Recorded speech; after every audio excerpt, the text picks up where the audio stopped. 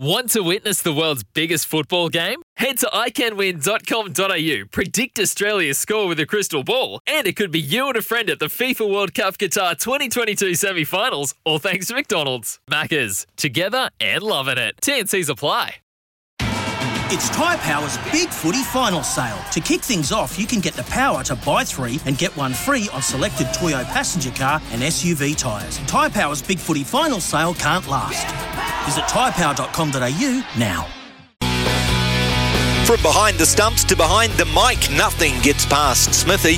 This is Mornings with Ian Smith on SENZ. Yes, good morning, Morena, everybody. Coming up on Mornings with Ian Smith with Ricardo Ball in for Smithy, because, of course, he is in Cairns for the cricket. Shortly, we're going to catch up with Chiefs forward coach Nick White, talk about this All Black squad named for the Australian League, the Rugby Championship, and our depth, particularly in the front row at hooker, and the changes we've seen at prop since the start of the Irish series. At 9:30, Dave Turner, motorsport commentator, is going to come on. He's going to talk IndyCar. McLaughlin winning yesterday. Scott Dixon coming third. And, man, the leaderboard in IndyCar with one race to go is looking packed. Dave's going to talk us through all of that. After 10 o'clock, we head to Cairns, catch up with Michael Bracewell, the Black Caps spinning all-rounder.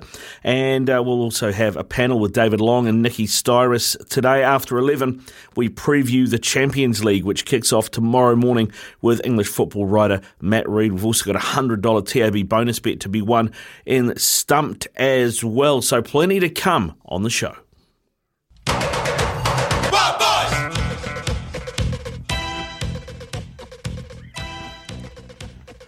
Yesterday, Nick Kyrgios, the 23rd seed, beat the number 1 seed, Daniil Medvedev, to progress to the quarterfinals of the US Tennis Open. I think progress is a great word to describe Kyrgios' career over the last couple of years. Yes, he's still the bad boy of tennis in inverted commas, but he seems way more committed to his game now than ever before. Maybe it's maturing. Or maybe it's a realisation that the cash cow that is the ATP Tour won't be there for him forever. Either way, it's a positive for the game as a whole. He's a flair player. He's entertaining to watch. And he's turned that success in having made the final of Wimbledon and having won Washington Hardcourt Tournament this season. And so while still being unapologetic about speaking his mind, he's now more considered. I believe he's found a more balanced way to get his points across as well. That's not to say he shouldn't speak his mind. People are quick to criticise Kyrgios, but I'd wager those same people will remember John McEnroe and his tantrums fondly, and even eulogise over him for it. And look at his post-playing career in the tennis media.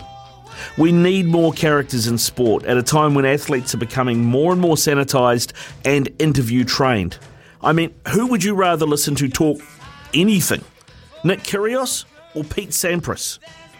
We need to embrace and celebrate the personalities in the game, not marginalise them. Look, you can't be serious, man. You cannot be serious!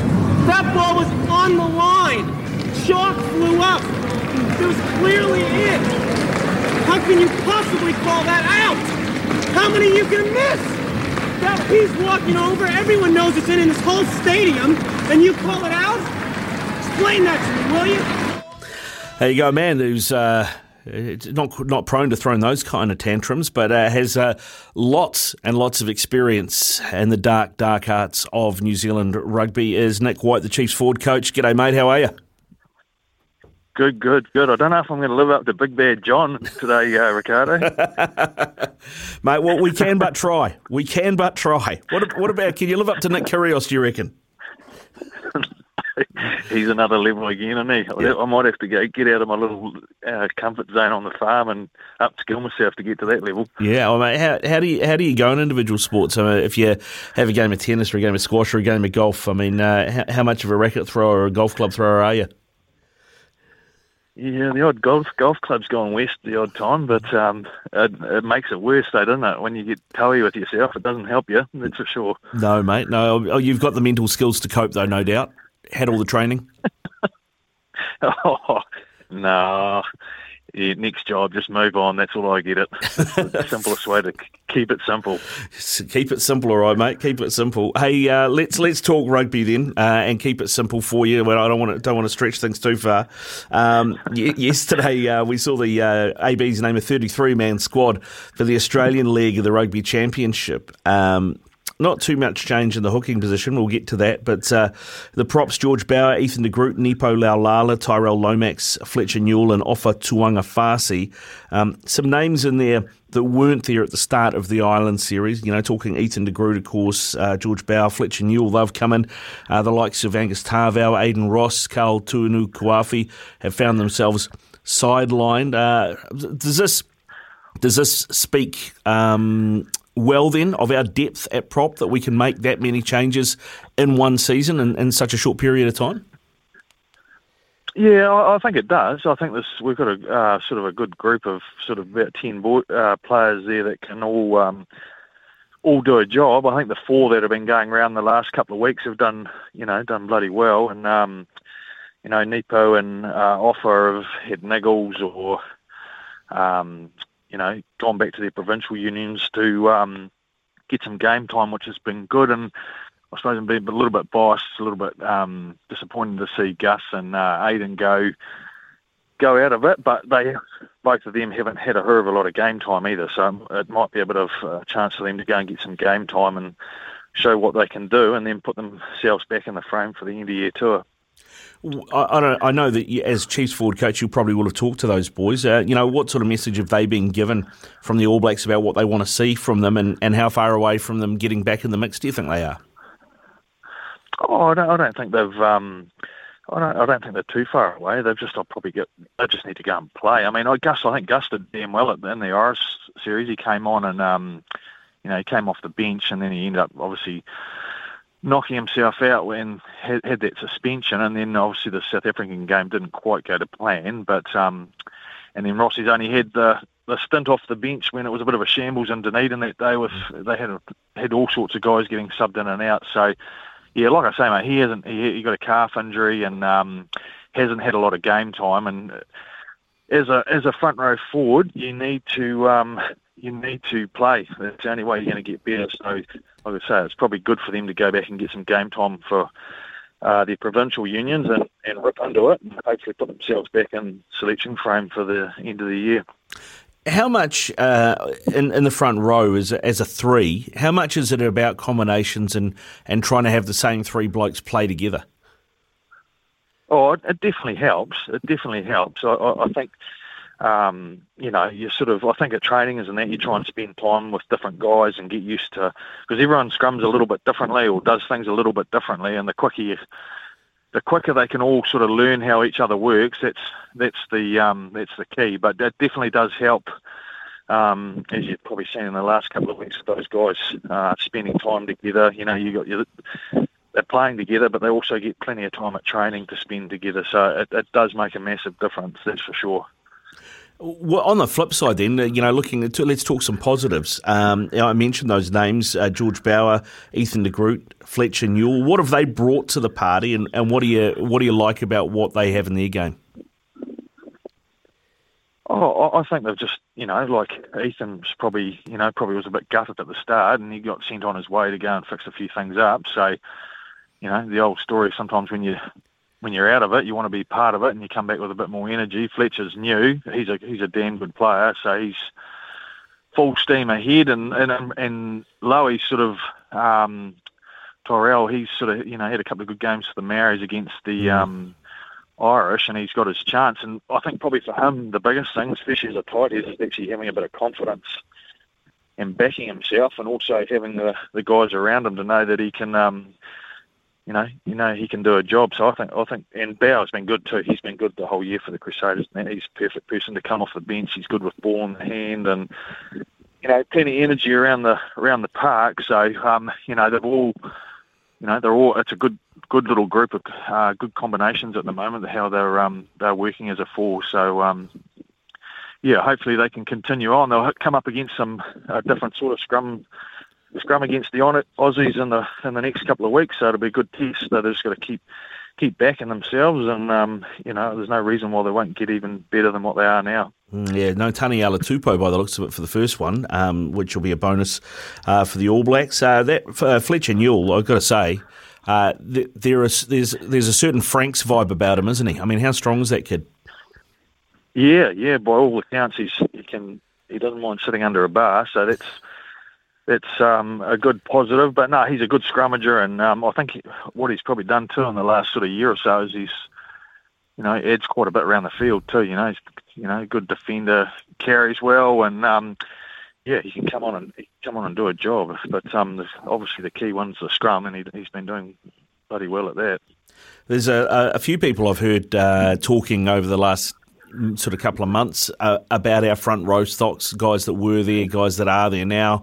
And one of the things that I've heard a lot, probably not all as qualified to speak about it as you, Nick. Generally tends to be a lot of halfbacks talking about it, to be fair, but is about how New Zealand rugby and our style of rugby that we've seen come through Super Rugby and things.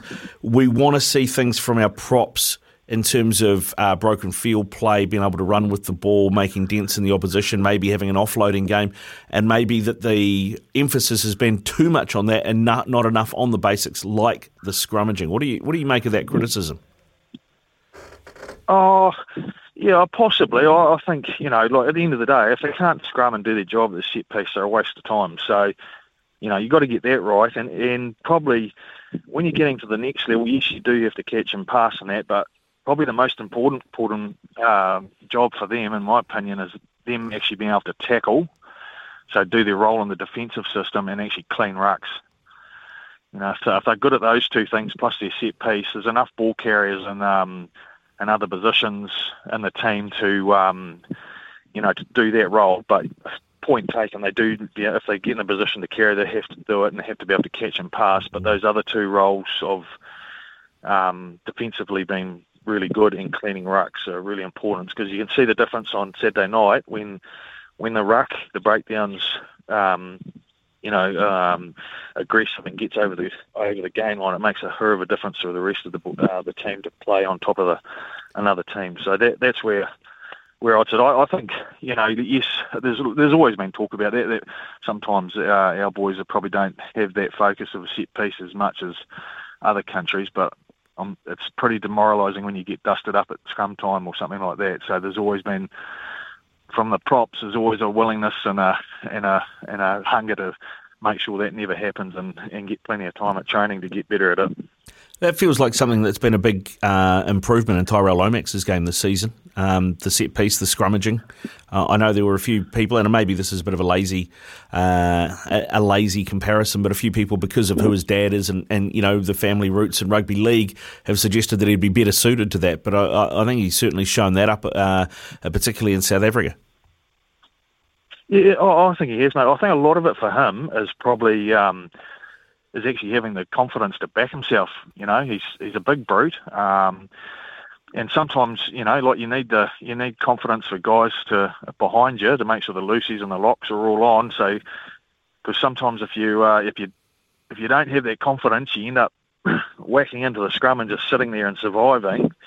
Whereas in a position like that, you need to whack in and attack, and you've got to have confidence in the guys behind you that you can actually move your feet and not, because these days if you get people start the old feet start moving around, that's where you get depowered, and this one person shifts their feet, and it can be curtains at scrum time. So I think I reckon it's a lot of his confidence backing himself and attacking and having a bit of an attacking mindset in the scrum, and I think it's helped him a lot. And like I say, in the All Blacks, you've got plenty of plenty of support around you in that back five of theirs. Then he'll know that he's going to have the power and the support behind him to go for gold. And I mean, a lot of the scrum power, I think, too. A lot of the time, people haven't been there, done that. They just look at the front row. They don't look at the whole engine room, because the front row is only as good as the second row behind it, right? When it comes to scrum time. Yeah, the back five are the key. If you've got a good back five, your scrum will work. Obviously the boys up front have got to get a few things right, but if your back five scrumming, and they can get into a good pushing position and are happy to sit there and scrum as long as they need. You'll be fine. I think that's half the battle. Whether it's a club team, your super team, or whatever, it's your back five are the key, and especially your loosies and eight. They make a big difference to the outcome of your scrum.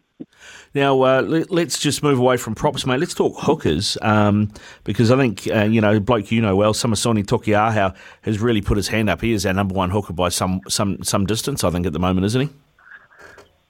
Yeah, he's done well, Sonny. He's I think the biggest thing for him probably too is a confidence thing, but his line-out throwing's been good. He's sort of he knows what his role is at scrum time now. He's a big brute, so he's not at that next level. You can't just get away with strength. You've got to have technique and a bit of a plan of what's going on. But the set piece goes well, the line-out goes well, then all of a sudden the stuff around the field starts to go really well, and his carrying and his defence and stuff like that's been outstanding. He's probably going to have to be smart going forward, because everyone will be sitting there waiting for him. He's not going to be able to be a surprise for opposition teams, especially from the northern hemisphere. So and no doubt they'll have plans for that. But at the moment, he gives great go forward and plenty of energy, and he's fit too. You can play as long as he needs, but I think the other thing that's helped him too, mate, is having Colesy and Cody Taylor with him. It's probably at trainings and stuff for him to spend time with the likes of those guys would be massive for him, because he's a bit of a sponge. So, that spending time with Cody and Colesy would be massive for him. Well, on that, actually, that's my next point, is the depth there at hooker, because, obviously Cody had a great Super Rugby season, but his form seems to have gone off a cliff a little bit in the international season. And Dane Coles, as good a player as he is, we know he's had a lot of injury problems with his calves, and I worked it out, he's going to be 37 at the next World Cup. How much, as an All Black fan, how much of a worry is that for you, looking at the depth at hooker at the moment? Oh, I don't think it's too bad. There's a few young ones around the traps. You've got the likes of Tyrone Thompson, Slater. You've got the young boy from Canterbury, Bell. There's probably a couple of other boys that I've missed. So there's definitely other guys around. They just probably haven't had the exposure or the experience at Super Rugby yet. But I think in the next couple of years, if that group gets through to the World Cup, we'll be all right. But yeah, I think we'll be all right. Cole's, you're right. I suppose it's probably not the game time that's the problem. It's probably making sure he's what he's doing at training. He's not hammering himself at training and stuff like that. And I think for Cody and that, like you say, he's played heaps of footy. He's probably, he might be a little bit bloody buggered. He might need a bit of a refer. He'll come right though. He's too good a player not to. It's not as if he's way out of form. He's just probably just been a bit quiet for what we're normally used to seeing him do. So he's a top player, so he'll be right. He'll be right. All right. We have lost a couple, haven't we? And I think these are the guys that maybe, from a forward planning point of view at New Zealand Rugby, you're looking at names like Nathan Harris, who's had to retire, Liam Coltman, who's gone offshore and gone, well, here's the backup plan, and we've lost those guys, and maybe Asafa Almoa and Kurt Eklund aren't quite where we need them to be just yet. Two names that I didn't even mention. So so we got there's plenty there. The likes of Curdy and Asafa are definitely options, So both those boys can play, and it's I think if we did, none of those names would let us down if they had to come in. That's for sure. It's about sometimes again getting the opportunity, and you've got good people around you in that team. So there's no reason not to perform if you get a chance. So and probably. Both those two you mentioned, Kurt and Asafa, they're not, they're sort of 25. Curdy might be a bit older than that too, so they're not young kids. They've been around the block a bit, so I don't think it'd be a massive daunting thing if they ever did get called in. They've sort of played a lot of footy now, so and know what probably would be expected. Now, the other thing that we just need to cover before I let you go, Nick, is, of course, a guy who has been ever present this season in the All Black jersey is Ardie Savea. He's on dad duty, so he's going to miss at least the first test against the Aussies over in Melbourne. So that'll mean we have a different number 8. Also, Shannon Frizzell is out injured. So our loose forward makeup, Akira Ioane's in there with Luke Jacobson back from the Chiefs, Dalton Papali'i, and Hoskins Sotutu. It feels like Hoskins should get the nod at 8 for that first test, but I know with your Chiefs hat on, you might think Luke might get a run there. Oh, I think either of those two would be all right. It depends probably what they do at 6 to a point. I don't think they'll leave both Barrett and Retallick, one of those, on the bench. So obviously Sam will be there, and then possibly Barrett might go to 6, which would leave obviously the 8 spot open. And it just depends how they want to play, I suppose. Hoskins he's got multi-skilled, he's been obviously been in the squad the whole time. So whether he gets a first crack at it with someone like Luke off the bench, but yeah, it'll probably come down to Luke or Hoskins, and Akira's usually played 6. So yeah, it'd be interesting to see what happens. But I would imagine 7 and 6 are pretty much Barrett and Kane, I would imagine, because the Aussies got a big line out, so they'd probably want to cover themselves and make sure they had plenty of line out options, so which would just leave the number 8 spot open for opening up for grabs, but could be wrong too. Yeah, well, we'll have to see, mate. We'll have to see. Just quickly, how impressed have you been with the Argies this season? I mean, we're at a situation in the Rugby Championship where everyone's 1-2 lost to. I don't think anybody saw that coming in. No, they've been pretty good actually. Obviously their defence has been really good, and probably one of the things is probably hasn't been as good as their scrum and sometimes some of their set piece. But no, they're good, mate. They've obviously, they've been in it a while now and know what's expected of them, and so and they're playing probably a few more tests now, so they spend more time together and.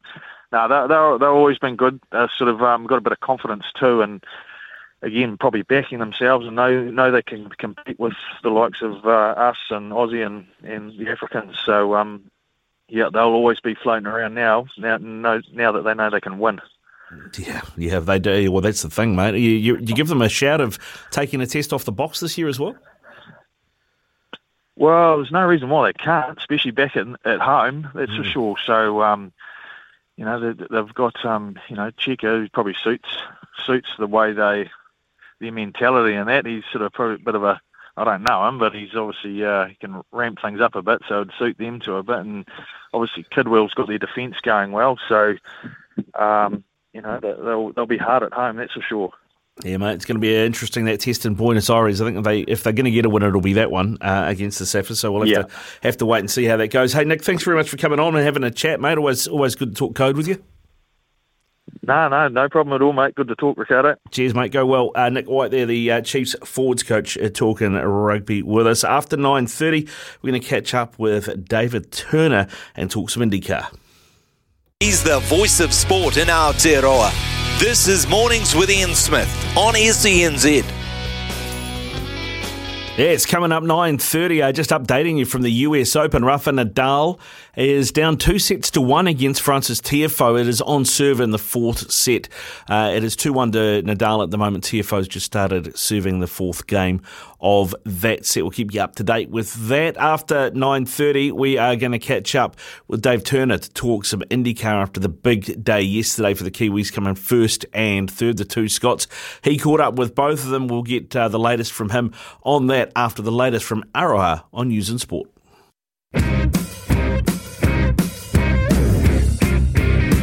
The year started with a pole position and a victory to this young New Zealander.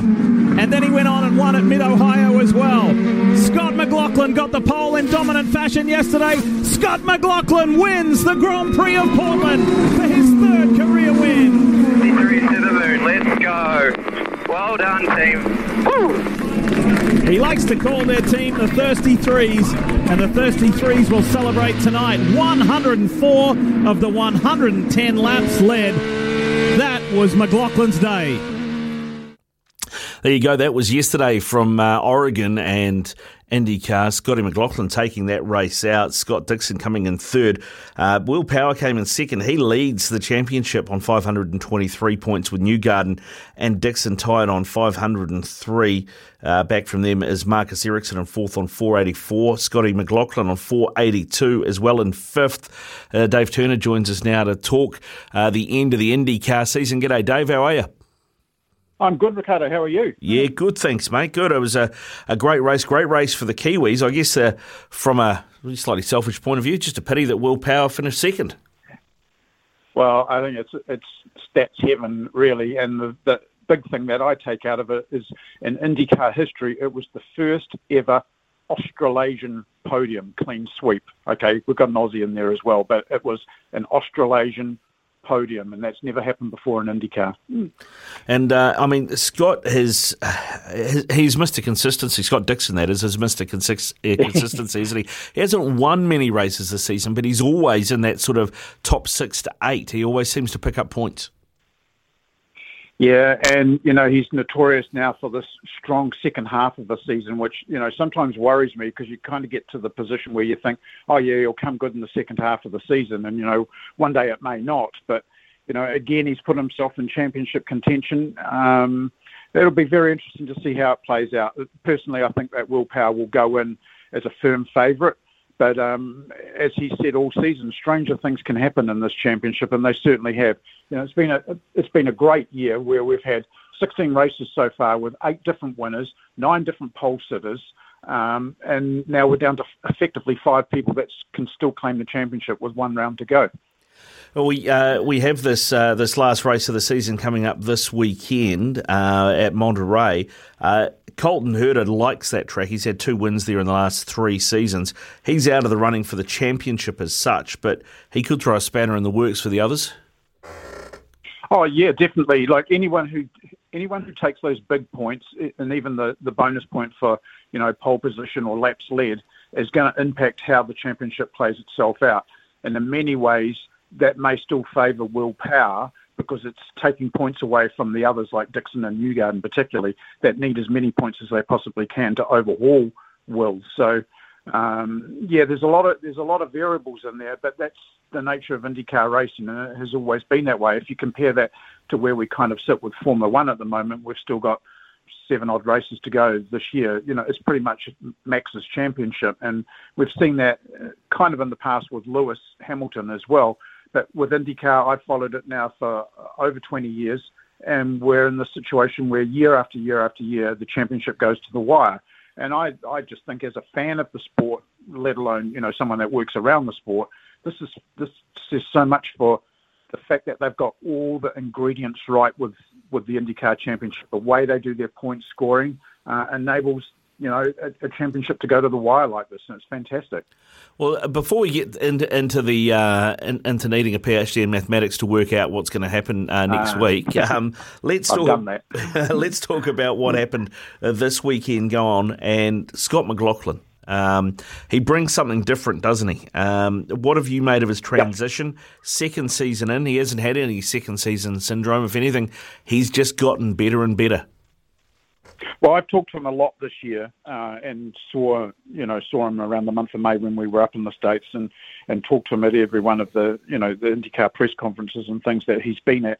And he's very chilled. He's very happy where he is and where he's put himself career-wise.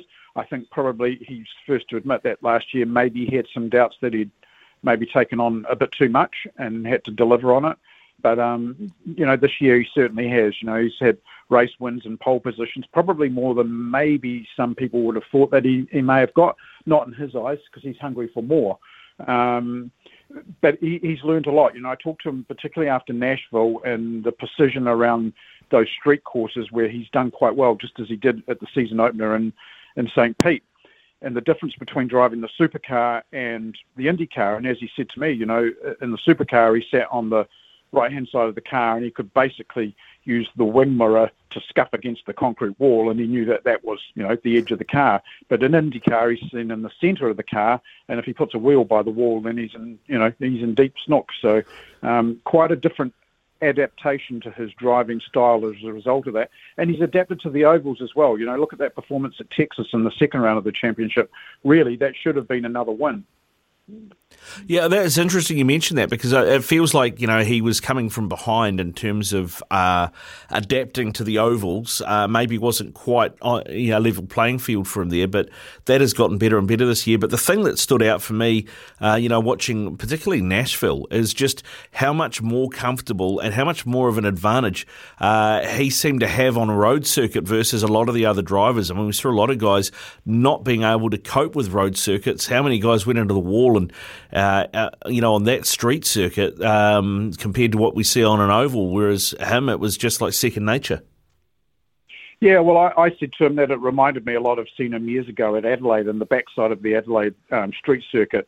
And he said to me, no, it's just, he said, we just felt that we had the car exactly how we wanted it, and we were in a good place, and I think that's a Penske thing too, and it's something that Roger does with the team. He has this coin that he gives, certain members of the team, and it's like a heads and tails type thing, but it basically says hard work equals rewards, and I think that's where it's gone in, and Penske play as a team. There was no team orders yesterday. There's been a little bit of talk about that, and Will kind of almost thought that there would be. I think if we get in the situation this weekend at Laguna, and say McLaughlin was leading but had no chance of winning the championship, sure, team orders would come into play. But Penske's let his drivers play this championship out, just as Ganassi has, and I credit to both those teams, because that's what's helped provide us a championship. They could have easily covered for a nominated driver early on in the series, and it could have become a bit of a yawn. But these are teams scrapping it out with the drivers all doing their own thing, and that's what racing's supposed to be all about. All right, well, let's look ahead to Monterey this weekend. The circuit, who do you think it suits the most? Well, the Ganassi team tested there last week, so the teams had some options on tests, on private tests, which they nominate way back in February, and Penske took the option of testing at Portland, which they did before the race, and Ganassi drove all the way down to Laguna and tested there. So if you look at what came out of that test, Dixon actually wasn't that flash, but Palau was very quick around there. So again, he could be a person who takes points, which maybe not so advantageous to Scott, but it could screw, Will Power around a little bit or impact the championship. So I don't know. The situation with Palau and Ganassi and the legal issues that are going on there and relating to McLaren and everything, I think has actually done Alex Palau in a little bit. I don't know if it favours Ericsson, but Ericsson's going to need to really pull something out. And as you said earlier on, the man of the moment at the moment could be someone like Colton Herta. He's strong around there. He's a California native, so he'll have a bit of a fan base there, and that'll cheer him on. And, of course, his name could be majorly in the headlines this weekend because Red Bull are due to announce whether or not he'll be joining the AlphaTauri squad or Red Bull long-term in Formula One. So, Herta's got all sorts of things in front of him this weekend, that's for sure. Yeah, wow. I mean, if Colton Herta goes there, that torpedoes Liam Lawson, doesn't it, from getting a GP1 drive next season? Well, I think what it does, there's a lot of scenarios going on, but the interesting part about it all is that Christian Horner has come out saying that they are very keen on Herta for a long-term role with Red Bull. But the AlphaTauri thing is the place for him. So, yeah, it would impact Liam, although I don't think either driver at Red Bull is safe right now. Gasly is keen to go to Alpine, and he would be released because AlphaTauri have said that they would do that.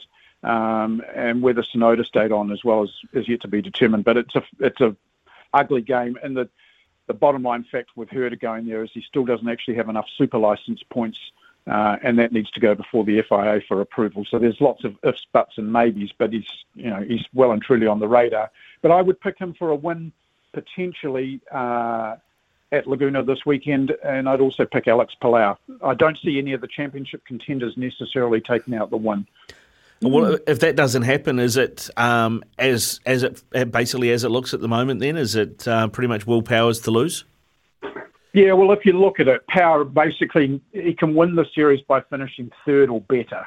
So there's without taking into account the bonuses for laps led and qualifying. Marcus Ericsson, who has been a long-time championship leader and really benefited from the double points at Indianapolis with the win there. he can't win the series if Power finishes 14th or higher. Wow. So really, Ericsson's a long odds. McLaughlin is in the same situation. He can't win the championship if Power finishes 16 or higher. Okay. So we need a DNF for Will Power, is what you're saying? Yeah, pretty much. But then if you look at Will Power this year, 69% of the races this year, this is where he's played the consistency game. He's finished in the top 4. Yeah, he's going to be hard. He's going to be hard to stop, isn't he? Yeah, and it's a very different Will Power because again, when you talk to him, he's much more relaxed, Ricardo. He does the flippantness is still there, but the aggravation and the kind of, I don't know, moody aspects that sometimes that you get with Will isn't there. He's been very chilled all year, and he's played a very smart, long game. So at the end of the day, you kind of go, well, he's the guy that's really earned this one. You know, not that any of the others haven't, and certainly our two boys haven't. McLaughlin, very long odds, but he did everything possible. He took out the absolute maximum number of points at Portland, but, you know, the scenario for him is a lot harder. Dixon, on the other hand, he clawed his way back after Nashville with that, you know, pretty amazing win down there, and that's got him back in the game. And the thing that's hurt him, and it will haunt him for a long time, was Indianapolis and the pit lane speed violation, because without that, then he would have been, you know, serious contender right now, that's for sure, if not leading. Yeah, well, I mean, what needs to happen for Scott Dixon for him to win the Indy Championship? I think you need to see Will Power. The maths gets harder to work out, I have to say, so I haven't done the full PhD, but he would need to probably finish in the top 3, and he'd need Will Power to finish, you know, probably in 12th or further back. So it's quite a bit harder. But, you know, Laguna can provide that. It's an interesting circuit. You've got, you know, a big uphill climb, and then you've got the famous corkscrew turn through there.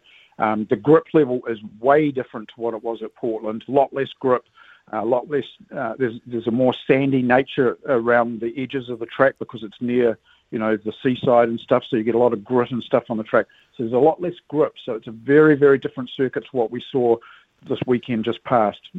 What's the, I mean, I don't expect you to have the exact numbers in front of you, but, you know, sort of your take on it, your impression of it, in terms of the number of DNFs you get somewhere like that where it's easier to spin the car, is that excessively more than it is at other places?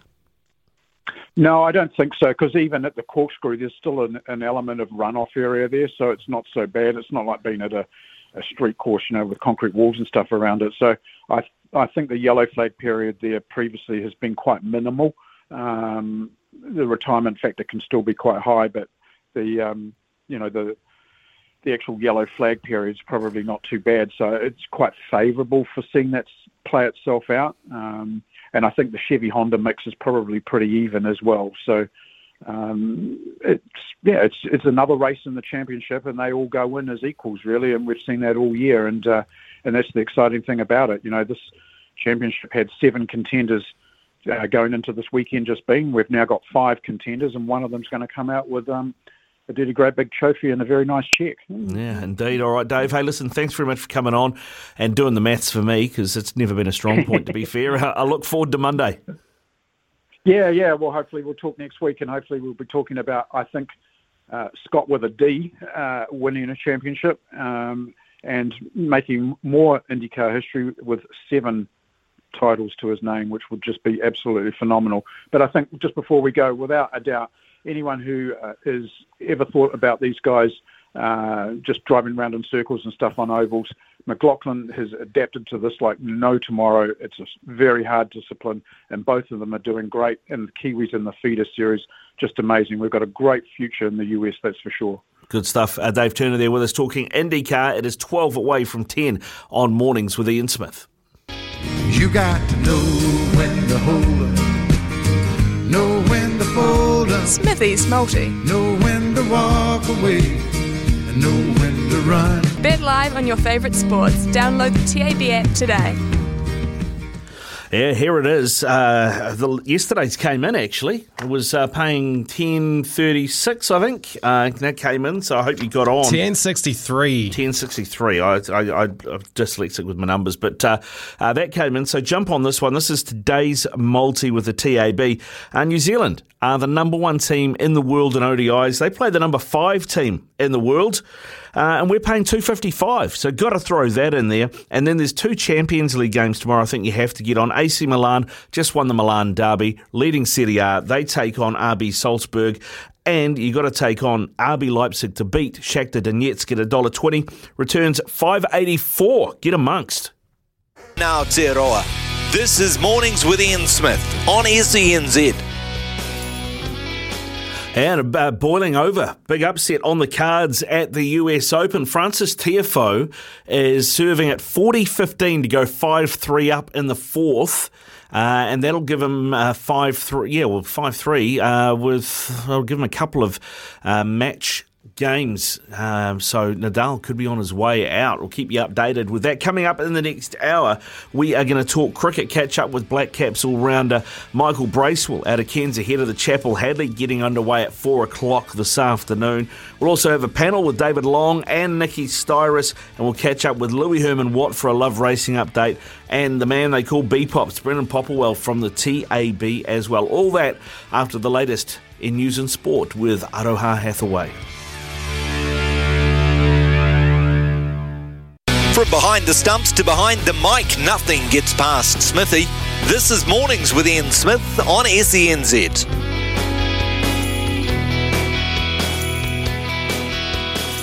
This is SENZ Mornings with Ian Smith. No Smithy, of course, because he is in Cairns for the Chapel Hadley series, and actually joining us out of Cairns, probably trying to avoid Smithy, particularly at the bar, is Michael Bracewell from the Black Caps. G'day, Michael. How are you?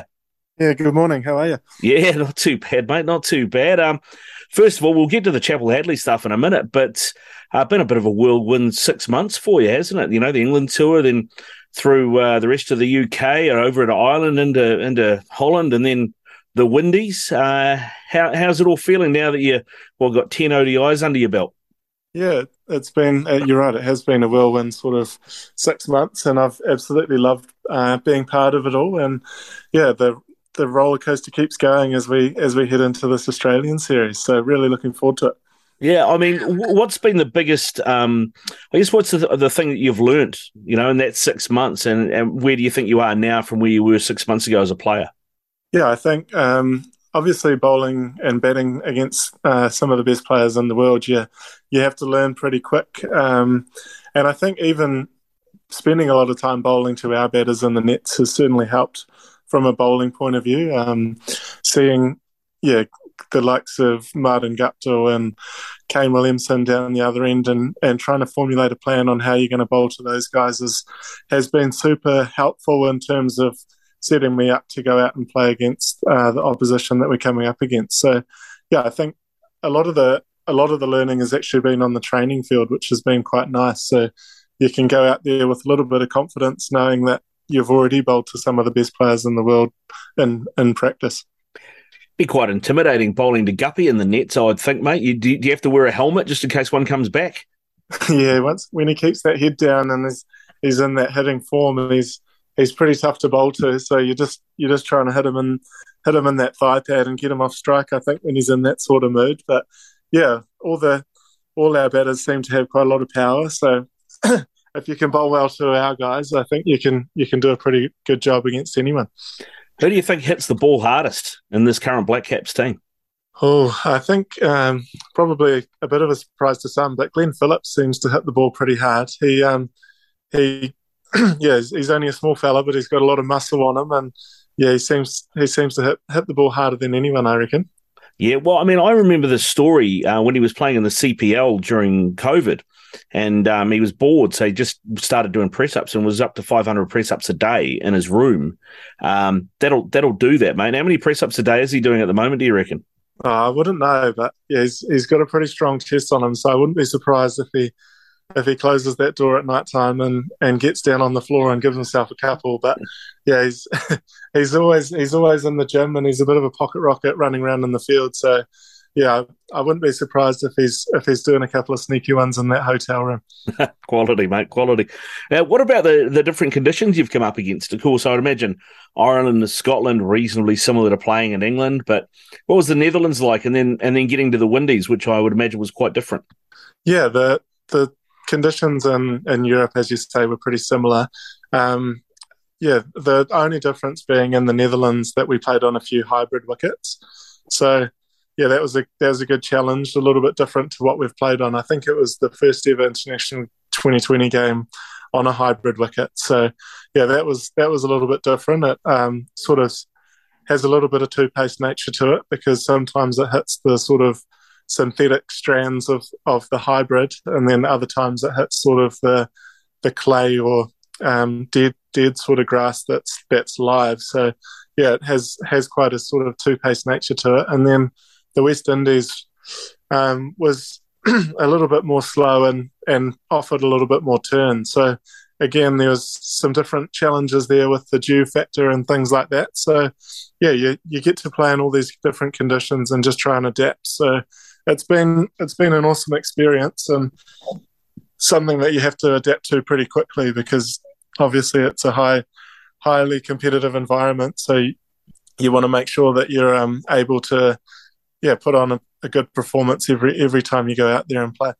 Just before we move on to Cairns, mate, that hybrid wickets you're talking about, that sounds, you said it's a first international. It sounds like it'd be a bit of a challenge to play on. I mean, what would you prefer to do on one of those, bowl or bat?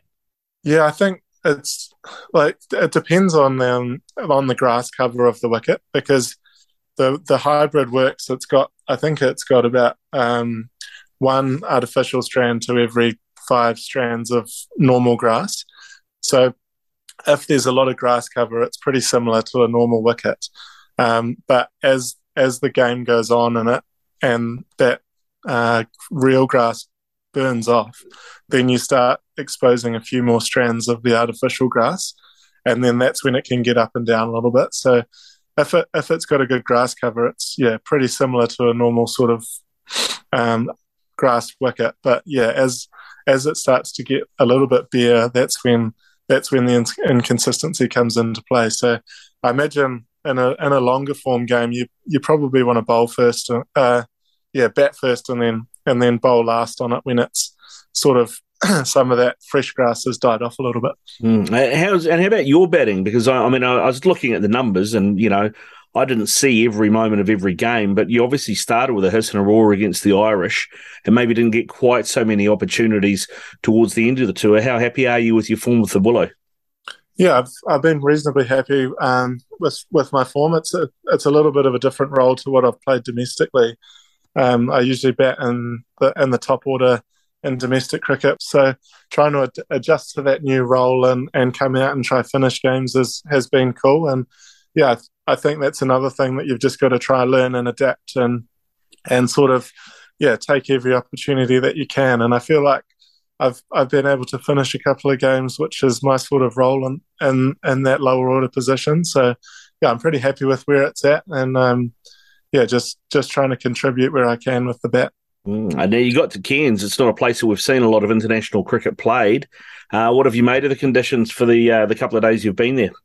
Yeah, I don't think they've played an international game here in 18 years or something like that. So yeah, it is a little bit different, and we've managed to get a good hit out there today. And the training wickets that we've been on were a little bit underprepared because there's been quite a lot of rain around the last few days. So yeah, it's going to be a little bit of trying to adapt early to the conditions because we're sort of not quite sure what we're going to expect on the centre wicket without that consistency of international cricket being here in the last few years. Usually at the grounds that we play, we've got a pretty good idea of what a pass score looks like before we turn up at the ground and things like that. So it'll be particularly important to turn up today and have a bit of a look at the conditions and assess those nice and quickly. I would imagine, I think of Cairns and I think tropical, I think humid, and that makes me think, that Tim and Trent are going to whoop it round all over the place. It'll be swinging here, there and everywhere. What is it like? Is there much humidity around? Yeah, I was actually surprised with how little humidity there has been. I don't know if that's just coming from the West Indies where it was absolutely stinking hot that we feel a little bit of reprieve here. But I guess when the sun is out and it's bringing up a little bit of moisture from that surface, then there will be a bit of humidity around. But we've been treated to some pretty overcast days here, which has been quite nice, just sort of getting used to the conditions. But I think the forecast is pretty good for the next few days. So, yeah, hopefully we can get that sun out and the wicket does dry out a little bit. Yeah, fingers crossed. Day-nighters as well, aren't they? So that'll be a different challenge again. Yeah, I think from what I've heard, there is a little bit of dew that comes in later on in the evening, so that'll be something that we sort of have to deal with as a bowling unit if we do bowl second. But yeah, it's nothing that we haven't faced before. Yeah, all right, mate. What about the Aussies? You would have obviously seen the loss to Zimbabwe and how that leggy gave them a lot of problems. Would he take 5 for 10 off 3 overs? It's like that's a dream. Anything watching that you picked up, and how many of the boys have all of a sudden been bowling out the back of their hand in the nets and trying it? No, I don't think we want to go chasing what someone else has done. Obviously, it was a pretty impressive last game there from the Zimbabweans to get their first win on Australian soil. And I think as a unit, we'll sort of try and stick to what we've done well over the last however many years as a one-day unit. We've got a pretty sort of settled style and approach to the way that we want to play. So I'm sure it'll be much of the same, just going out and trying to take wickets with the ball and sort of assess the conditions as a batting unit and play accordingly, I guess. It's a pretty boring answer, that one, but I think that's what's made us a successful unit in one-day cricket over the years is being able to adapt to those conditions and really try and play to the situation. Because I think one-day cricket is all about trying to adapt and adjust, because it's a good combination of the longer form of the game and the shortest form of the game. The Aussies aren't shy on a bit of a chip in the field, apparently, allegedly, I've heard. I don't know what your experience has been like or if you've had any experience with them, but I'd imagine David Warner and a few of those guys would be pretty handy with a quip. How are you placed to handle that, do you reckon? Yeah, I haven't actually played against the senior side before, so that should be an interesting experience. There's always a little bit of jib thrown around at times in the domestic setup in New Zealand. So I'm sure there's nothing that I haven't heard before, being a reasonably long in the tooth in my cricket career. So yeah, hopefully I get a little bit, because that'll mean that I've been out there for a while and they're pretty keen to see the back of me. So I think if you are getting a little bit of chat from them, you're doing something right. Yeah, nice. I've got one for you, mate. If you see one of the bowlers drop their little hand towel, just be, mate, you dropped your sandpaper. Go pick that up. I couldn't do that. There's a lot of water under the bridge since then, I think. Slip it in, mate. Slip it in. They're never shy. They're never shy. What do you make about where the Aussies are at the moment? Obviously, we're the number one ODI side in the world at the moment, and they've come off a 2-1 win over Zimbabwe, so they've had a decent hit out despite that last game. So where do you think they are at the moment? Yeah, it's an interesting question. I think world cricket is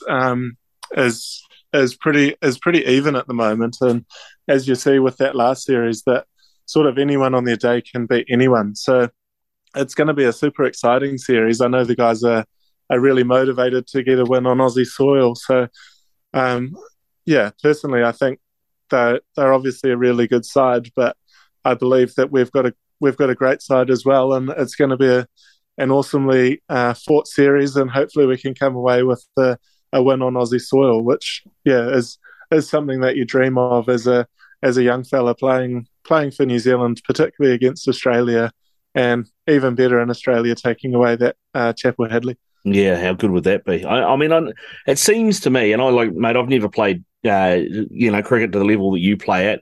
or anything even remotely close. But it seems to me with New Zealand cricket teams, when we play Australia, there's a bit of a mental block sometimes. Maybe it's, how some teams come up against the All Blacks and have that same sort of thing. Is that something as a team that you work on with, mental strength sessions and that sort of stuff? Yeah, we haven't actually spoken about that at all. Obviously being my first series, I haven't really experienced what it's like. I know that the group right now are pretty confident in our ability and our ability to take them on their home soil. And I think it is something that motivates us as a group as coming over here and being able to, have a Chapel Hadley series win on Australian soil, because I think it's something that has been hotly fought in the past. So, I think this sort of Chapel Hadley series brings out the best in us. So hopefully we can come away with the win. Yeah, hopefully. I'm looking forward to it all kicking off later on today. I think 4 o'clock the coverage starts. We've got live commentary here on SENZ as well. What about the deck? Have you had a chance to have a look at the deck and any idea what sort of makeup of the 11 there will be? I mean, we've got 3 spinners on tour. Do you think all 3 will play?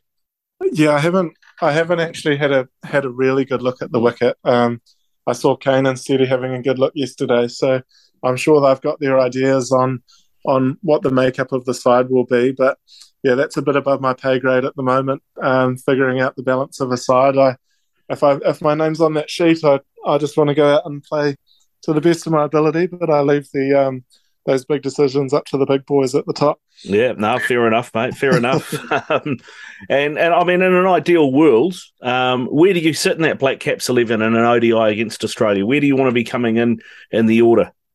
Yeah, I'd love to be batting at 6 or 7 and bowling a few overs. I think, if it is a wicket that would take a little bit of turn, hopefully I'll get to have a good bowl and bowl my 10. But if it's not, I think, we've got a number of guys on the side that can offer some sort of bowling with Daryl and Nish in the squad. So we've got sort of all bases covered, which is quite a good, nice place to be, I think. Yeah. Indeed. I guess the one thing you don't have is a leggy, but I suppose what Mitch is a left arm orthodox, that kind of covers that a little bit, does it? Yeah. Well, leg spinners are a little bit of X factor, so it is a shame not having one on the tour, but I'm sure, Mitch has done an amazing job at it for a number of years now, but being able to take wickets, but also at an economical rate. So, we've got someone there who's absolutely world class that we'll be looking to feed off as a bowling unit. Yeah, good stuff, Michael. Hey, listen, I really appreciate your time, mate. Best of luck in the series against the Aussies, and hopefully next time I'm talking to you, we're talking about that experience of winning a Chapel Hadley series on Australian soil, eh? Yeah, look forward to it. Thanks a lot for having me. Cheers. Yeah, 24 past 10, time for the panel. Welcome into David Long and Nikki Styris. How are you guys? Very well, good, thank you. Thanks, Scotty. Good. We've got the breaking news that Rafa Nadal, the number 2 seed, is out of the US Open, beaten in 4 sets by Francis Tiafoe. So I guess the best place to start is US Open, guys. We'll start with you, David. I mean, yesterday we saw Daniil Medvedev, the number 1 seed, knocked out by the number 23, Nick Kyrgios. Seems to be a player that has turned his career around in the last sort of year and a half. What did you make of that? Yeah, it was. I mean, you get everything you always get with a Nick Kyrgios match in terms of his antics, but he seems to be more focused on his tennis than ever before in his career, and he's reaping the rewards from that. It was an outstanding performance from Kyrgios, and you think now maybe he can reach the potential that he showed many years ago. Yeah, maybe. Nikki, where are you on Kyrgios? I mean, for me, I think about how much people remember fondly and celebrate McEnroe at his worst. So I don't get the vilification for Kyrgios. So where are you on him?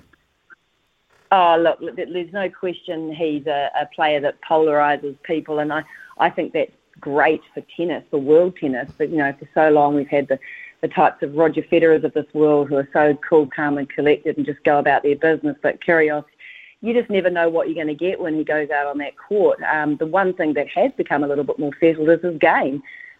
He is serving like I have never seen. Like, I don't know if you saw that game yesterday, but, you know, Medvedev had no answers to that serve, and he's winning it with an ace. And I don't mind a little bit of that character coming in, and that little bit of, you know, the antics.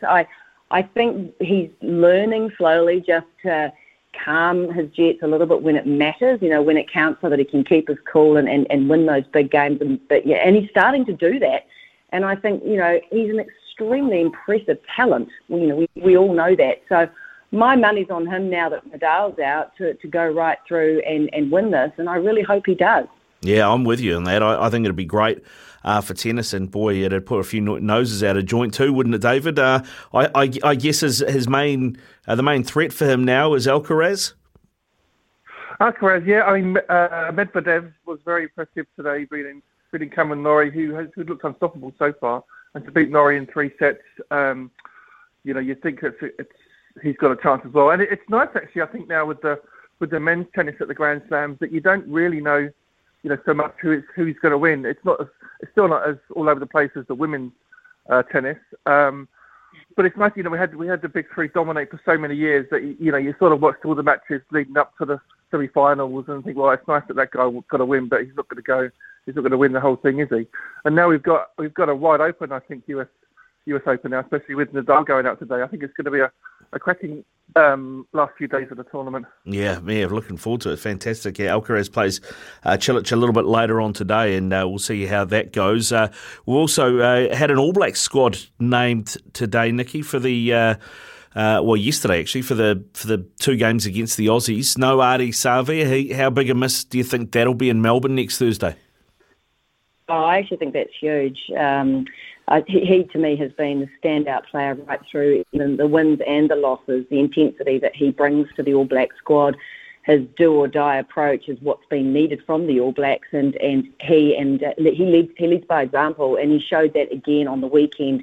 You know, his work around the breakdown is just phenomenal, and it was so nice to see that the rest of the squad really lift that intensity too. I thought Sam Cane had one of his best performances I've seen from him in a long time. And so, yes, I think he will be a big loss, although, you know, Hoskins, Sotutu, Luke Jacobson, and, of course, Dalton Papali'i, another one of my favourites. So, you know, they're going to get potentially a crack, maybe not Luke Jacobson, but Dalton Papali'i is likely to get a crack, and you know, and also Hoskins Sotutu. So it's an opportunity for them to fire, and I guess coming up against an Aussie side that there's a little bit in 6s and 7s. I mean, we saw a good performance from them, and then we saw a rubbish performance. So, you know, it's wide open, isn't it? Yeah, I think that sums up everybody in the Rugby Championship, doesn't it? Eh? They're all 2-2. David, what do you think that Lucy makeup will be for that test next Thursday? Now that Brodie Retallick is fit, do you think we see Scott Barrett go to 6 and then maybe Hoskins to 8? I mean, what's that look like for you? I think it could be Hoskins and Dalton Papali'i. I don't think my choice wouldn't be to move Barrett, and I think it's actually quite good for the All Blacks in terms of the long term that Ardie's out and Frizzell. You know, because of the sort of struggles that the team have gone through, we haven't seen, you know, the Foster be able to sort of give players like Dalton and Hoskins a run in the team, and they both deserve to be, you know, given they haven't put a foot wrong really when they've had opportunities to play for the All Blacks in the past. And sorry, I just see my dog trying to drink my coffee. If it wasn't off the leash before, he will be after that. Yeah. So, you know, I think it's a good chance for Fozzie to give these other guys a run, because, you know, in the World Cup you need more than your set 15 or your 22 or 23 these days. But you know, and I'm looking forward to seeing how they go. I think it'd be great to see those guys get a run. Yeah, Nicky, we're actually building some pretty good depth in the loose forwards when you consider that we've had no Ethan Blackadder this season due to injury. I mean, he's going to come back into it, maybe not in time for the Northern Tour, but certainly in time for next season. And then, man, I mean, he's a guy that can play 6 or 7 and gives us lots of options. Yeah, look, I agree, and that's obviously what Foster's trying to do, is build depth, because that's been one of the strengths of the All Blacks in recent times, is is their strength off the bench and having, good impact players. So to have that is wonderful. And I think the other thing I noticed too, one of my favourite standouts against that Argentina game was Samisoni Taukei'aho. I thought he really, really owned that hooker position, and I think we've struggled in the tight five, lately, and to see him perform the way he did again with that same intensity really does give me quite a lot of heart. So, yeah, I think we're definitely building in the right direction. Gosh, I hope we can just get it all together by next year. Yeah, exactly. With you on that one, yeah, and Taukei'aho as well. I think player of the year for the All Blacks so far has been the standout. It's just so impressive, so consistent. We'll continue the panel chat in a little bit. We're going to continue to talk All Blacks. We'll talk some cricket. We'll talk some NRL as well. But first, here's Araha Hathaway with the latest in news and sport. Big talk, big opinions, the panel. Talk to me, yeah. 26 away from 11, Nikki Styris and David Long with us on the panel. And Nikki, we've got these two tests against the Aussies. It feels weird having a test match on a Thursday night at Marvel Stadium, doesn't it? Wasn't it a one-dayer, Ricardo? Well, no, sorry, I was talking about the rugby. Still talking about the rugby. I mean, next.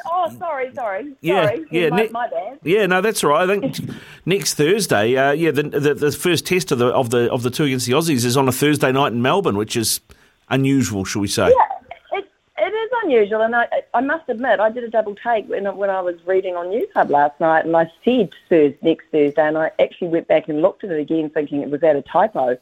So it is odd. I'm not actually too sure of the reasoning behind that. Does anybody else want to enlighten me? And David, have you got any insight into this? Is this to do with AFL finals or what? It's the AFL finals are on. The first week of the finals was last weekend. So I think they'll probably play Friday and Saturday at MCG the week after. And I think it's pretty pointless any time trying for rugby to try and go up against AFL in Melbourne. We saw that with that Magic Round during the Super Rugby season, which was an absolute disaster when you had about 7,000 or 8,000 people at Amy Park and 60,000 across the road at the G. So I guess it's a smart idea if you're going to play in Melbourne that you don't go into anywhere near an AFL game. So I think that's the reason why this game is on a Thursday. Yeah, well, it works for State of Origin midweek. We'll see if it works for the test. Let's move on, Nikki, to the cricket then. You're right, it is an ODI. Well, there's three of them, in fact, against the Aussies. I was interested to see that New Zealand are number 1 in the world in ODIs. Australia are number 5. Yet we're paying $2.55 to win the first one, and Aussie are $1.41. Is that just New Zealand's little brother mindset when it comes to cricket and the Australian cricket team? Well, it's not a bad bet because I think, New Zealand has a very good one-day unit at the moment, and Australia are looking a little bit rattled. But the reason I think behind it is because we have never won an ODI series in Australia. It's a bit of a nemesis, perhaps. It's a bit of a hurdle that they don't know whether mentally we can get up and do that. But the thing is, New Zealand hasn't lost an ODI series, not in Australia, of course, since 2019, which is why we're world number 1. And so I think, it's not going to be a bad bet on the Black Caps. I'm really looking forward to this, actually. Hopefully the weather plays ball up in Cairns. Yeah, well, the weather is supposed to be good. And, David, I in a way, I suppose being in Cairns rather than being at the G or Sydney Cricket Ground or one of the traditional ones, maybe that takes away some of that Aussie aura that we're playing somewhere different? Yeah, perhaps so. I mean, I'm sure the crowd's not going to be as big as you'd see in one of the big cities. I'm just looking forward to seeing Black Caps play someone decent again after they played England in the Test a few months ago. To go to Ireland, Scotland, Netherlands, and then West Indies obviously a bit harder. But to see him having a real sort of challenge and some up against an opposition of quality, I think that's going to be the exciting part of what's happened over these next 3 games. I think it is going to be very tough, and as Nikki said, I think the fact that it's been so long since New Zealand, have been able to win in Australia is a factor, and because of that, really, I do think it's going to be tough for them. But I think it's going to be an entertaining 3 games. Yeah, no, it should be, particularly if the weather plays ball it's supposed to. Nikki, I was looking at the last game against Zimbabwe for the Australians, of course, and Ryan Burl, the leg spinner, comes on, bowls 3 overs, takes 5 for 10, no drama. And then I look at the New Zealand squad and I'm like, we've got 3 offies in there and we've left Ish Sodhi at home. No leg spinner. Have we missed a trick? Look, and I'm going to be honest, I don't know a lot about the Cairns pitch. Was that Zimbabwe game up in Cairns? No, it was in Townsville. Okay. Well, look, all I would say is normally Australian pitches lend themselves to more seam bowling. You know, they tend to be faster, bouncier pitches. So maybe they know something we don't about that Cairns pitch. We seem to be always little bit reluctant to take spinners to anywhere other than the subcontinent. So I don't know. I'm not an expert there. All I would say is that, you know, I think Australia, after that loss to Zimbabwe, just showing that they are a little bit fragile at the moment. And, well, Aaron Finch, he can't buy a run to save himself. He's in a bit of a form slump, and there's questions over his captaincy. So if we can knock David Warner over early, because obviously he's their danger man, then, you know, I think that, you know, we're a good chance. Yeah, I mean, David, where are you on the leg spin option? Surely even just to get inside their heads, having a leg spinner like Ish Sodhi in the squad's not a bad idea. Well, I like the fact that you just mix things up, isn't it? I mean, if you've got sort of, you know, not too, you know, fairly gentle medium pace, or you know, bit of speed, and then off spin, you know, the batsmen always know what to expect, and they get into a routine on what sort of balls. But you know, it's just the extra dynamics that a leg spinner brings. You know, and especially in a 50-over game where, you know, guys can sort of bat themselves in a lot more than in a 2020 game. I think that dynamic does, you know, can sort of change how a game goes. Yeah, I agree. It will be interesting to see how it all plays out. Nikki, have you got a prediction for the series? Yeah, I actually think we're gonna take the series. I do actually. I think that, you know, we've got a really well balanced one-day squad, and they're all actually showing some good form at the moment. We saw that in the West Indies. We saw Finn Allen, who, you know, opening a fantastic job. Devon Conway, we already know how good he is.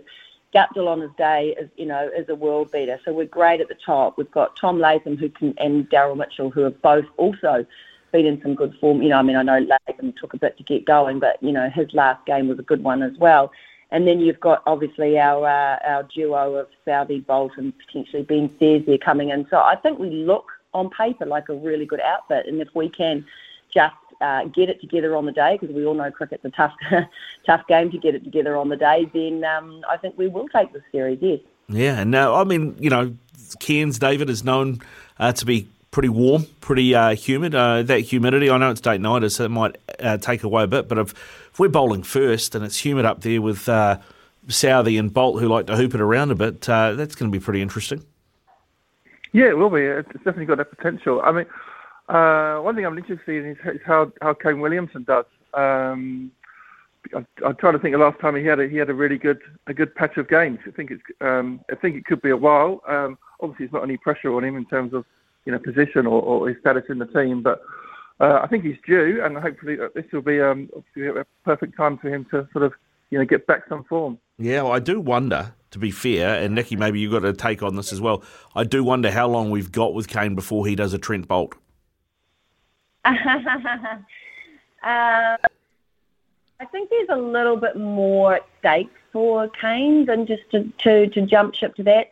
And I imagine that between stuff that he does overseas already, in amongst his New Zealand duties, he's probably reasonably well compensated in terms of cricket players. So perhaps one day, yes, he will jump ship. But, you know, look, I don't blame these guys. I mean, people like Bolt and particularly de Grandhomme were getting on. You know, they've done their time. They've been great servants to New Zealand cricket. And who can blame them for wanting to, you know, to go and make hay while they're still able? And I know my husband certainly did it towards the end of his career, and it helps set your family up. So, and you see it all around the world at the moment. So, you know, you can't begrudge people. Look at this Live Tour. You know, it's money talks, and these guys have done their time for New Zealand. So, you know, if they want to go, fair play, I say. Yeah, where do you reckon Scott's got more chance of picking up a contract, the IPL on a comeback or the Live Tour, given who they're throwing contracts at? Definitely the lift tour, which bodes well for a new house for me, I'd say. His golf's quite good. His cricket, I wouldn't say would be much good anymore. He's actually about to go in the road safety series over in India as part of the New Zealand Legends team. It's going to be bloody hilarious because the old band back together, Mills, Bond, Jake Oram, Brownlee, Cyrus, Martin, McMillan, you name it, they're all going. And I will be intrigued as to see whether, A, my husband can get through one game without getting injured, and actually how many of them get through. I think the only one that will go okay would be Ross Taylor, and that's because he's only just recently retired, but certainly will make interesting viewing. Geez, how many physios are they taking with that team? Well, that's actually... I might put that in my story when I do it. That's a very good question because they're going to need lots. They will need lots.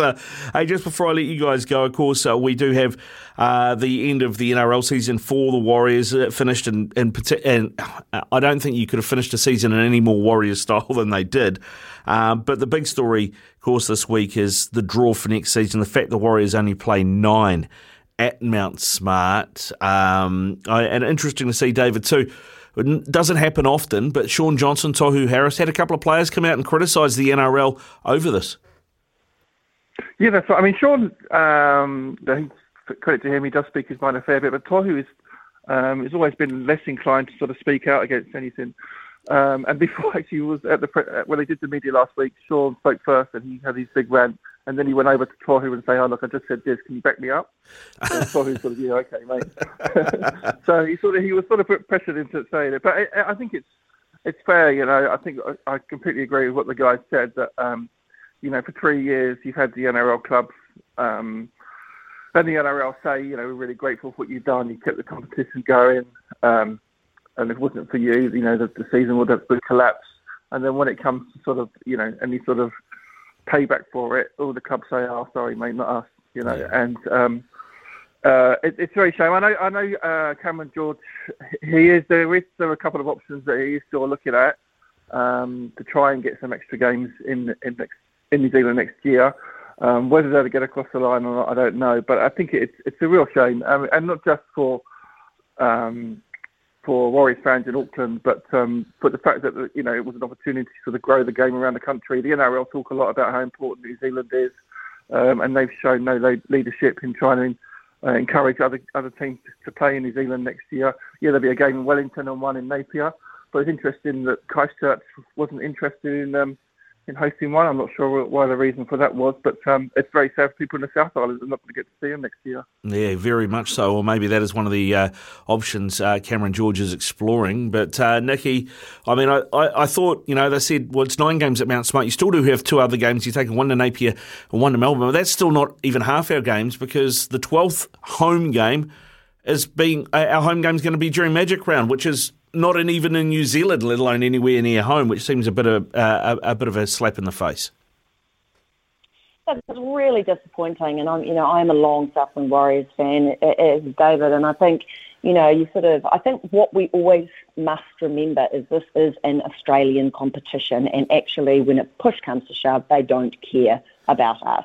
You know, they want us in there, but if it means that they have to make sacrifices for their own fans or their own clubs, they won't do it. And I'm not surprised to hear that when they had to put their money where their mouth was, that they've gone, "Oh, yeah, no, sorry, we don't want to go over there." And it's the same with the NRL. They are an Australian competition. I think, you know, while we can live in hope that changes, I think I can't see it changing. I really can't. And it's a real shame, because you're right, we do need to grow the game here. And we do need to expose more of our young players to NRL and that type of thing, so that we can breed a team of local talent that can come through and actually do the Warriors proud. At the moment, we seem to get all the cast off from Australia that they're either at the end of their career or they're a Reece Walsh at the beginning of their career, and then we lose them. So, you know, I think it's disappointing for the Warriors, and it's an uphill battle, but I just can't see anything changing anytime soon. There you go. That has been the panel. Thank you very much to David Long and Nicky Styris. We are 12 away from 11 here on SENZ. Summer or winter, he's the voice of sport in Aotearoa. This is Mornings with Ian Smith on SENZ. It's 7 away from 11 here on SENZ. Time for our Love Racing update. loveracing.nz for all your thoroughbred racing news, previews, reviews and more. Louis Herman, what is the big news from Love Racing today?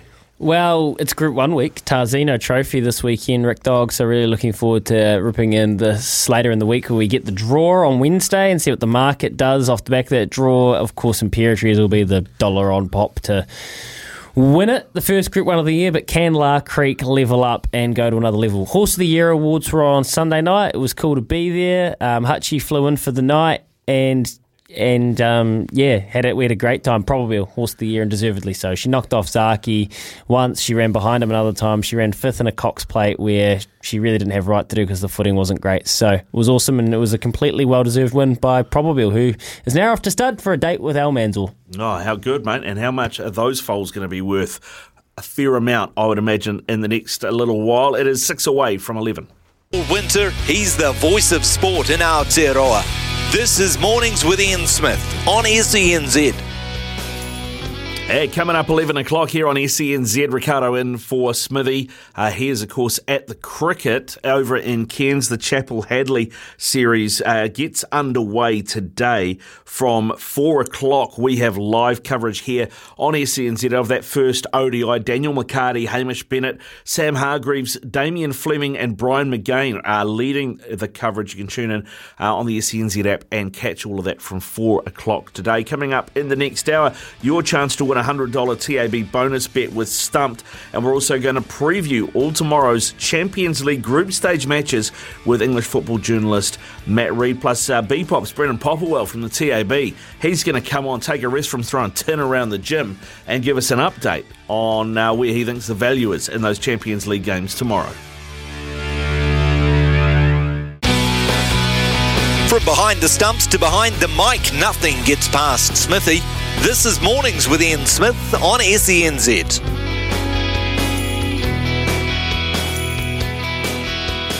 You're on SEN. This is Mornings with Ian Smith. No Smithy at the moment because he's in Cairns covering the Chapel Hadley series. So you got me, Ricardo, and you've also got Matt Reid, English football journalist extraordinaire. How are you, sir?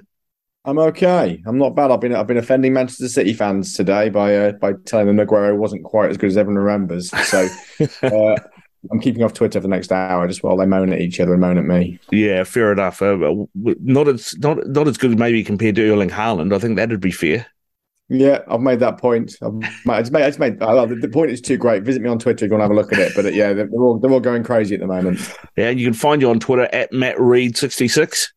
That's the place, absolutely. The controversy. Yeah. And downright logic. Yeah, and obviously 66 is because the greatest year in English football, the year Eric Cantona was born. I mean, both of these points are key, absolutely. Quality, mate. Hey, we're going to talk Champions League because Champions League gets underway tomorrow morning, New Zealand time, and we've got 2 rounds of group matches because, of course, with the World Cup being early, they're ramming everything in. So let's start talking about that. The early kickoffs tomorrow New Zealand time, which are at 4:45 in the morning, Dinamo Zagreb Chelsea in Group E and Dortmund versus Copenhagen in Group G. Let's start with the Chelsea match. What do you know about Dinamo Zagreb, the Croatian champions?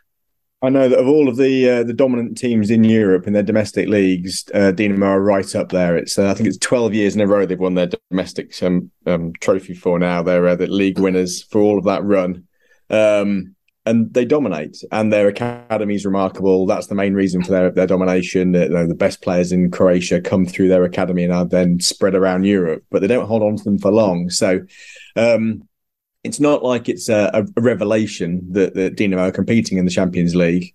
And it's also not a revelation because Croatia is one of the hotbeds of raw footballing talent. And they have technical players, they have a great understanding of the game, and they have a management structure at their clubs which is well used to being in the Champions League. So they're not a team who are going to be a pushover, and they never are. No, and there'll be a lot of new names in this team, possibly some future stars, and they take on a Chelsea side who you would expect to win this, but Chelsea aren't exactly flying at the moment, are they? I mean, they lost to Southampton. They were probably very lucky to win against West Ham. They're going to Croatia, never an easy place to go. No, certainly. And I think as you were saying there, Chelsea's form has been sketchy. They have a team with a huge number of options, but a lot of those key options have been added last minute. And there's a big change with Pierre-Emerick Aubameyang, the old Arsenal striker who's been at Barcelona for the end of last season and rediscovered some form. So there is a lot of change. They also have new defenders having been brought in. They've smashed their own record for a centre back. So big money has been spent, and they've also today big news. You can hear my youngest making some noise in the background. Sorry. They've also today 6-year contract has been signed by Reece James. Yeah, he is without question one of the best attacking right backs and full backs in Europe. He signed a 6-year deal. He already had I think 4 years to run this deal, but it's one of those where Chelsea are just desperate to lock him down. And the same is happening with Mason Mount, who's been a key player for them. Even though he's not viewed as being particularly sexy, he's such a continuity player for Chelsea that they're going to tie him down as well for a 5 or 6 year deal with improved terms. So Chelsea are building at the moment. The new ownership are in place. Abramovich is gone and Bowley regime is in, and they're spending a serious amount of money. But it's very late, very, very late in the window, and it's upset their rhythm and it's upset their preparation for the season. So they still have Cesar Azpilicueta and Thiago Silva as kind of key components at the back, who are both seen slightly better days, although they are still right up there in the way they're playing. But N'Golo Kante's not signing a new contract. Kovacic has been out injured, who is the other kind of ball-winning coordinator of their midfield. Jorginho is struggling without them, who plays alongside one or the other most of the time. And their wingers haven't functioned. They've been trying to sign Anthony Gordon we were speaking about this last time, from Everton. And he's not managed to be swayed, or I think possibly he was swayed, but they couldn't convince Everton to part with him. So there are a lot of parts of the club which aren't quite locking together at the moment, and it just means that this holistic plan that needs to be in place to win football matches, it's not perfect. That said, Chelsea are still a team who I believe will be finishing in the top 4 this season, despite the huge number of changes. They just need a few weeks, or maybe 6 weeks up to that, to settle these new players in. Dinamo Zagreb are unbeaten domestically. What chance do you give them of causing an upset? Maybe not getting a win, but maybe pinching a point? It's very, very definitely possible. There have been moments in the past where Zagreb have started a season and the earliest matches in their groups, they get the good results because it's a case of the opposition underestimating them to no small point. And Chelsea are a ripe moment really for that kind of upset. So I think there is a real chance of that. And Tuchel, as much as he has a great reputation, as much as he's done a great job at Chelsea, and he's won the Champions League with them, which is no small achievement for the club in the way that it was when he took over. There's so much change at the moment, and these new players, bringing Aubameyang into the team, who could go one of two ways. The way he played at Arsenal and the problems that he created at Arsenal were enormous, weren't they? I mean, they're absolutely unsettled. He was an ego in the club, and he was a problem for the authority of the manager. Tuchel has managed him before, and he's got good results out of him.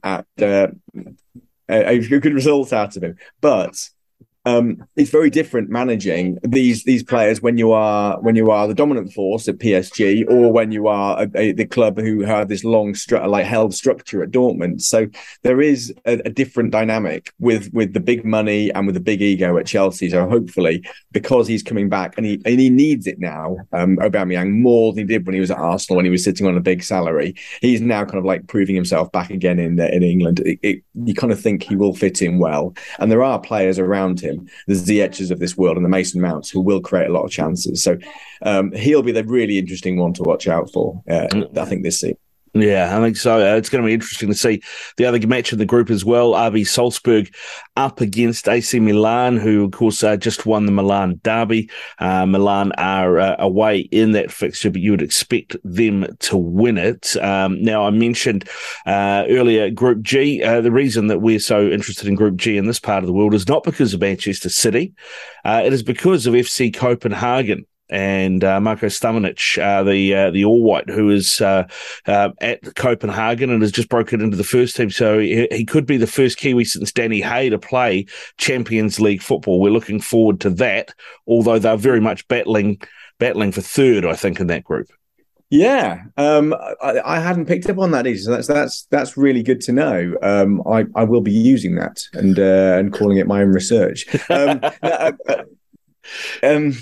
I mean, they certainly are a long way from the favourites in that group. And Borussia Dortmund, for all the change that's happened there, and for the massive players they've lost in recent seasons, losing Jadon Sancho and now losing Haaland, they still have a core of excellent players. You have the Bellinghams and the Royces of this world, and quality in that midfield. And to be fair to them, I think they've refocused themselves into being a European team from being a week-to-week challenger for Bayern Munich. They see themselves more in a guise of being a cup challenger. And once you're out of the group stage, that's what the Champions League is. So I would still be fancying them to be topping the group.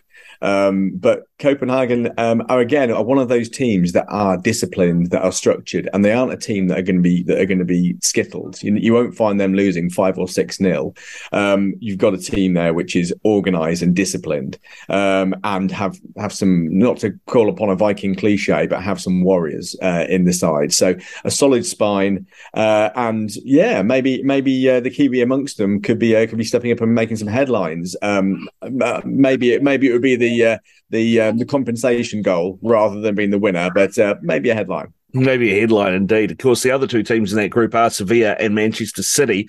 City go to Spain for the first game of the group stage. Sevilla look all over the shop at the moment. They've had a terrible start in La Liga, just got beaten 3-0 by Barca at the weekend as well. This should be a romp, speaking of giant Vikings, for Erling Haaland and Manchester City. Yes, Sevilla were excellent last season. They really were. I mean, they were one of my favourite teams to watch in Europe. So solid, great defenders, and a plan that had been building for 3-4 years. But they've lost the heart of their defence. Koundé's gone to Barcelona, as you kind of referenced, and Diego Carlos has also left, and he's now gone to Aston Villa, even though it's not working out immediately as well for him. It's a massive change to be altering your defence and taking your best players out in the way that they have. Normally, the model there is a bit like Ajax, where they lose one player a season, but they've lost two. And I hope you can't hear him singing "Bar Bar Bar" in the background. Be quiet, please, young man. It's a massive upheaval for them, and it doesn't normally happen at Sevilla. It's normally one player. I mean, the last time it happened was when Sergio Ramos left the club, and there was somebody else, I can't remember who it was, left that season as well.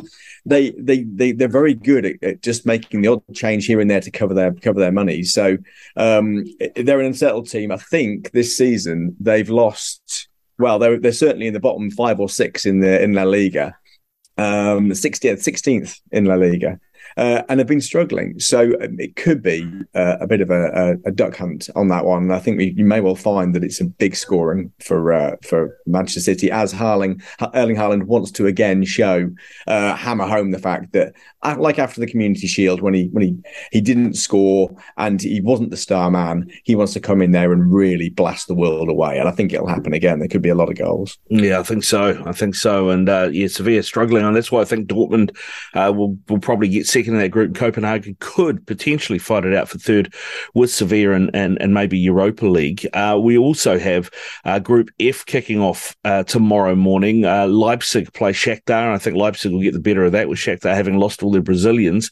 But then you've got Celtic back in the group stage for the first time in a long time, taking on some upstarts from Spain and called Real Madrid. After Celtic's flying start to the season, what chance do you give them to get something out of that game, given it's a Parkhead? We've seen them over the years, Celtic.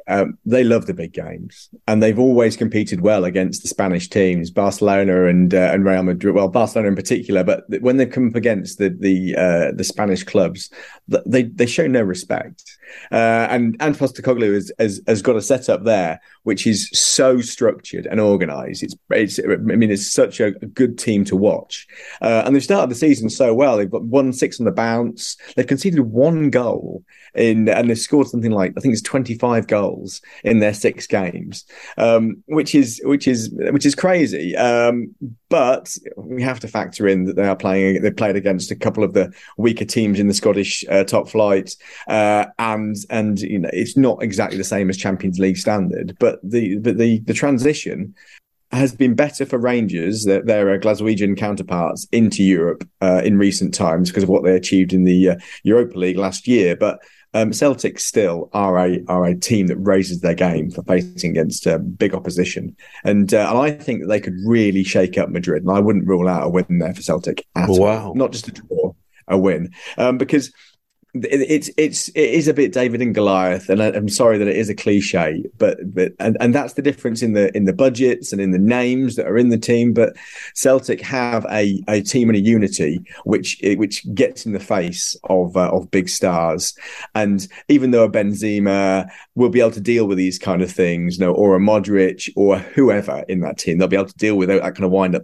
Eventually, that kind of like tenacity can tell, and I think it might do in that match. Yeah, and in Group H, we've got Benfica against Maccabi Haifa, which would probably not be the highlight of the day for anybody in this part of the world, but I do rate Benfica as a threat to the big two in this group, Paris, Saint-Germain and Juve, who meet in the opening day. PSG at home should get that win. Yeah, PSG should get that win. Juve is still in this kind of like transitional phase following the gambling on Cristiano Ronaldo and the changes that occurred following him leaving. PSG have so much quality, and they've had a good window. I mean, they brought their midfield now is full of real creativity and a good mix of battlers and the Vitinhas in this world. But they've also got real numbers. I mean, massive strength in depth. And the complaint a couple of seasons ago when they missed out on reaching the Champions League final in the year that Chelsea and Manchester City went to war. That was they had their first 11 and they had 3 or 4 additional options, but they didn't have the strength in depth or the assets off the bench. Now their squad is 2022 really, really good players. I mean, I'd say they've got 2 11s that could compete in the quarterfinals of the Champions League and be very competitive, probably winning. So Paris Saint-Germain, for me, are best prepped at any point that they have been going into this season, despite all of the nonsense that hangs around what's happened with Kylian Mbappe and the fact that Lionel Messi isn't as dangerous as he was 3 or 4 seasons ago. And a no-nonsense manager, which is something they've needed for a while. Good stuff, Matt. Really appreciate your time, mate. I'll let you get back to dad duties and enjoy the Champions League kicking off. No doubt we'll talk to you again soon. Thank you very much. Sorry about the Bar Black Sheep. So there's far too much singing going on in my house. There you go, Matt Reid out of the UK. We'll catch up with him again tomorrow to preview the games coming up on Thursday morning. Joining us now to talk the games coming up today from the TAB is Brendan Popplewell. G'day, B-Pops. How you doing? Ricardo, yeah, pretty good. Thanks, Rick Dog. Yeah, pumped up, actually. I bet you're pumped up. You're at the gym, mate. Are you throwing the tin rounds? What are you pressing these days? Oh, hey, no comment. You never want to talk yourself up in that sort of leg there, Ricardo. Just shoulders and arms today, mate. Shoulders and arms. Oh, yeah, you always skip leg day, right, BP? Yes. It's amazing how you just get back to that upper body. You don't want to get around those legs. But anyway, hey, look, you know the song sheet we're seeing off here as well, Rick Dog. Yes, I do. Very well. Too much like hard work doing legs. Hey, BP, Champions League does kick off tomorrow morning. We do have two games, early kick-off, 4:45. Dinamo Zagreb, unbeaten in Croatia, host Chelsea, who are a bit of a mixed bag at the moment. Chelsea are $1.50 favourites, but I can see some some value in the draw at 4.20? Yes, well, I was about to say that, Ricardo. That's where we've seen sort of our biggest sort of traction around that draw at $4.20. Look, Chelsea at $1.50 in terms of dollars and cents around this match has been the best back, but the draw is attractive at the $4.20. And what we've also seen around this match is punters are sort of getting around sort of the total goals in the match. We've seen money on over 1.5 goals at $1.24 and over 2.5 goals at $1.75 is also where we've seen some money. So expected to be goals, but also the value might be around the draw at $4.20. And another key game as well that I heard you talking there with your main man around the Champions League is this Manchester City game, where they're $1.33, very popular through multis. But boy, I reckon you need to look towards this total goals market where we've seen a lot of money around that particular game too, Ricardo. We've seen money for over 3 goals in the match, which is currently $1.55. That has been strongly backed at $1.55 again. Great for the multis. Or if you wanted to go one step further, I believe there could be over 4 goals in the match at $2.40. So punters looking towards all those different options. But yeah, Man City very well played. Yeah, I think over 4 goals is definitely on. The way that Erling Haaland started the season, and Sevilla are in rebuild mode. They lost their centre-back pairing from last season. They're both gone, so defensively, and they just shipped through to Barcelona on the weekend. So I like that, mate. Yep. I like that. I'll tell you the other place I think there's a bit of value. PSG are the hottest of hot favourites against Juve. They're paying $1.30, draw at 5.50, Juve at 9s. But Juve are unbeaten in Italy. Defensively, they've been pretty sound. I like the draw at 5.50 there, man. I think that's really good value.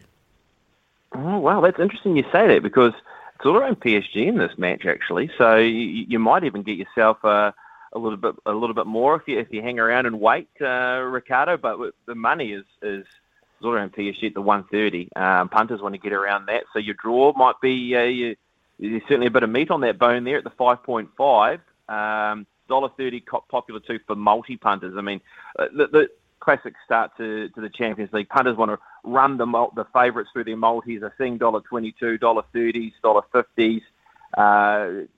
They just want to keep running these teams through the multis. But that might be one where you might have found yourself a bit of value. But PSG so far best backed. Around 75% of our bets in that marketplace have all been on PSG. Now, Celtic host Real Madrid. They beat their fierce rivals Rangers 4-0 on the weekend, mate. Are they getting any love with you?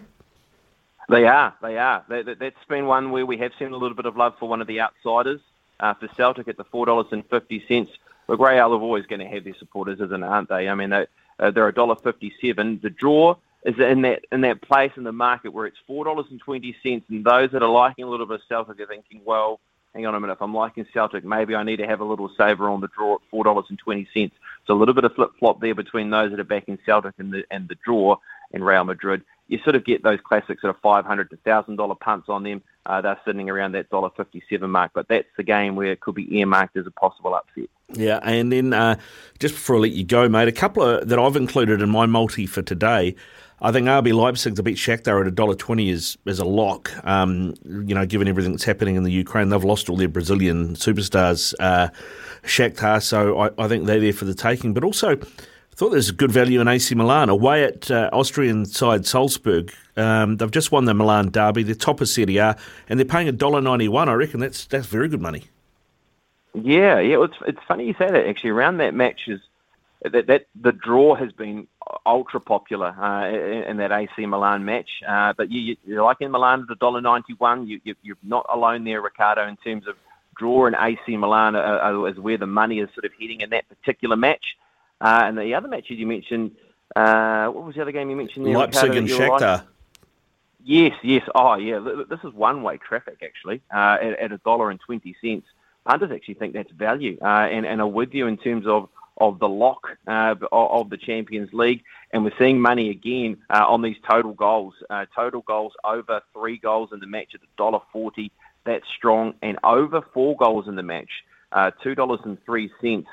There's been some good traction around that market too. So, look, plenty of options, as we all know, Ricardo, and you can jump on tab.co.nz and get amongst it because, as you said, kick off tomorrow at 4:45. Yeah, looking forward to it, mate. And just before we let you go, BP, number one ODI team in the world is the Black Caps. They play some bums from Australia who are currently ranked 5th.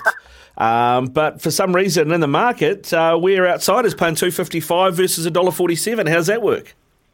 That's right. Yeah, played in the middle of nowhere too. So that's just to add a little bit extra more flavour to the match. Well, what I can do is money's been pretty good for Australia. We've had a couple of sizable $500 bets on Australia. We've had just a little drift on the Black Caps, but boy, they've come off the back of a loss to Zimbabwe. Surely this is a chance for us to come in and pounce. So $2.55, just a slight little ease in the market. I can tell you, best backed in the match in terms of top run scorer has been Devon Conway, Kane Williamson, Finn Allen, Guptill. They've all had money. And we've also had money on the best back power play for any player to be out for a golden duck, currently sitting at a $12 price. But look, if you like the Black Caps, they've had a hot winter, of course, beating some lower grade sides, but then coming off the back of a good West Indies tour. $2.55 is your price. It might be a nice little one to run through your multis into the Champions League. Yeah, indeed. Go well, mate. Hey, listen, B-Pops, be careful. Use your knees, and you try not to do any damage to yourself. But yeah, pump those guns, mate. Pump those guns. Summer is coming. All right, mate. I've just jotted that down. Okay, all right. Rick Dog. Okay, all right. Thanks, man. No worries, mate. No worries. Brendan Popplewell live mid-workout here on SENZ. You can watch and bet live on your favourite sports and racing at tab.co.nz. Please gamble responsibly. R18. Ian Smith's had a good match here. Stumped by Smithy. Ian Smith really is top class at his job. Yes, it's time for Stumped by Smithy, or potentially Stumped by Ricardo Ball here on SENZ Mornings. And after yesterday's crucial pet talk, you came through there, Ricardo, because we're up to $100 TAB bonus bet up for grabs here, mate. Yeah, we are, and I know you've put the pressure on. You want it up to $150 for tomorrow, so the pressure is all on me. Sure is, mate. It sure is. But also the pressure might be on our first contestant coming up at the crease. Lammy from Palmerston North. And from my reckoning, mate, looking at your stats, you're 0-2 and stumped. Yep, I'm sure I am, mate. Oh, actually, hang on. I stumped Ricardo last Monday, I think, on soccer, EPL. Oh, you did too, Lammy. I think you did. You did, mate. Oh, all right. I'll say one and two then, and coming off a big win like that, you must be feeling pretty good, mate. Oh, I don't know, mate. I just haven't been studying up lately. I've just been a bit crook, so let's give it a go anyway. You know, I like always visiting Ricardo. He's pretty cool. Nice, mate. Well, I hope you're feeling better now. Here are the topics for you to choose from today. Rugby, American football, but NFL, or rugby league. Oh, God. Let's go with American football. Oh. Yes, let's go. Just for a laugh. I don't know much about it, but hey. Hey, I don't know if Ricardo does either, but the season does start on Friday with my boys, the LA Rams, defending Super Bowl champions, taking on the Buffalo Bills. We'll see how you go. See how Ricardo goes. Yep. Good luck to you, Lammy. First question. Ahead of the season start on Friday, which team is favoured to win the Super Bowl according to the TAB? I wouldn't have a clue actually, but I'll go Buffalo Bills. Just a couple of chips down the wicket, right in the slot, and away it goes. Oh, wicked. Yeah, mate. I just realised in my little preamble there, I was like, damn, did I give that away? But no.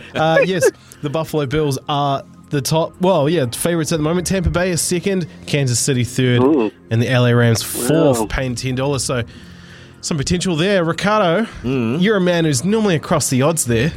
How do you think you would have gone on that first question? I wouldn't have got it right because I was tossing up between Kansas City and Green Bay. Green Bay. Okay, I don't know if you've been paying attention. Yeah, all right. Anyway, second question for you, Lammy. LA Rams are the defending champions. Who did they play in last season's Super Bowl? That'd be the Cincinnati Bengals or whatever they are. Just a couple of chips down the wicket, right in the slot, and away it goes. Sure was, mate. You're Sure 2 was. for 2. Two This for is, two. This is looking good. Very. No, I don't know. There, Ricardo might get the. Well, we'll see. He might get the last one if I get it wrong. Yeah, mate, we'll see. But the $100 TAB bonus bet is up for grabs here for you, mate. Last question. Aaron Rodgers is returning for another season with the Green Bay Packers. In what year did he become their number one starting quarterback, following in the shoes of the legendary Brett Favre?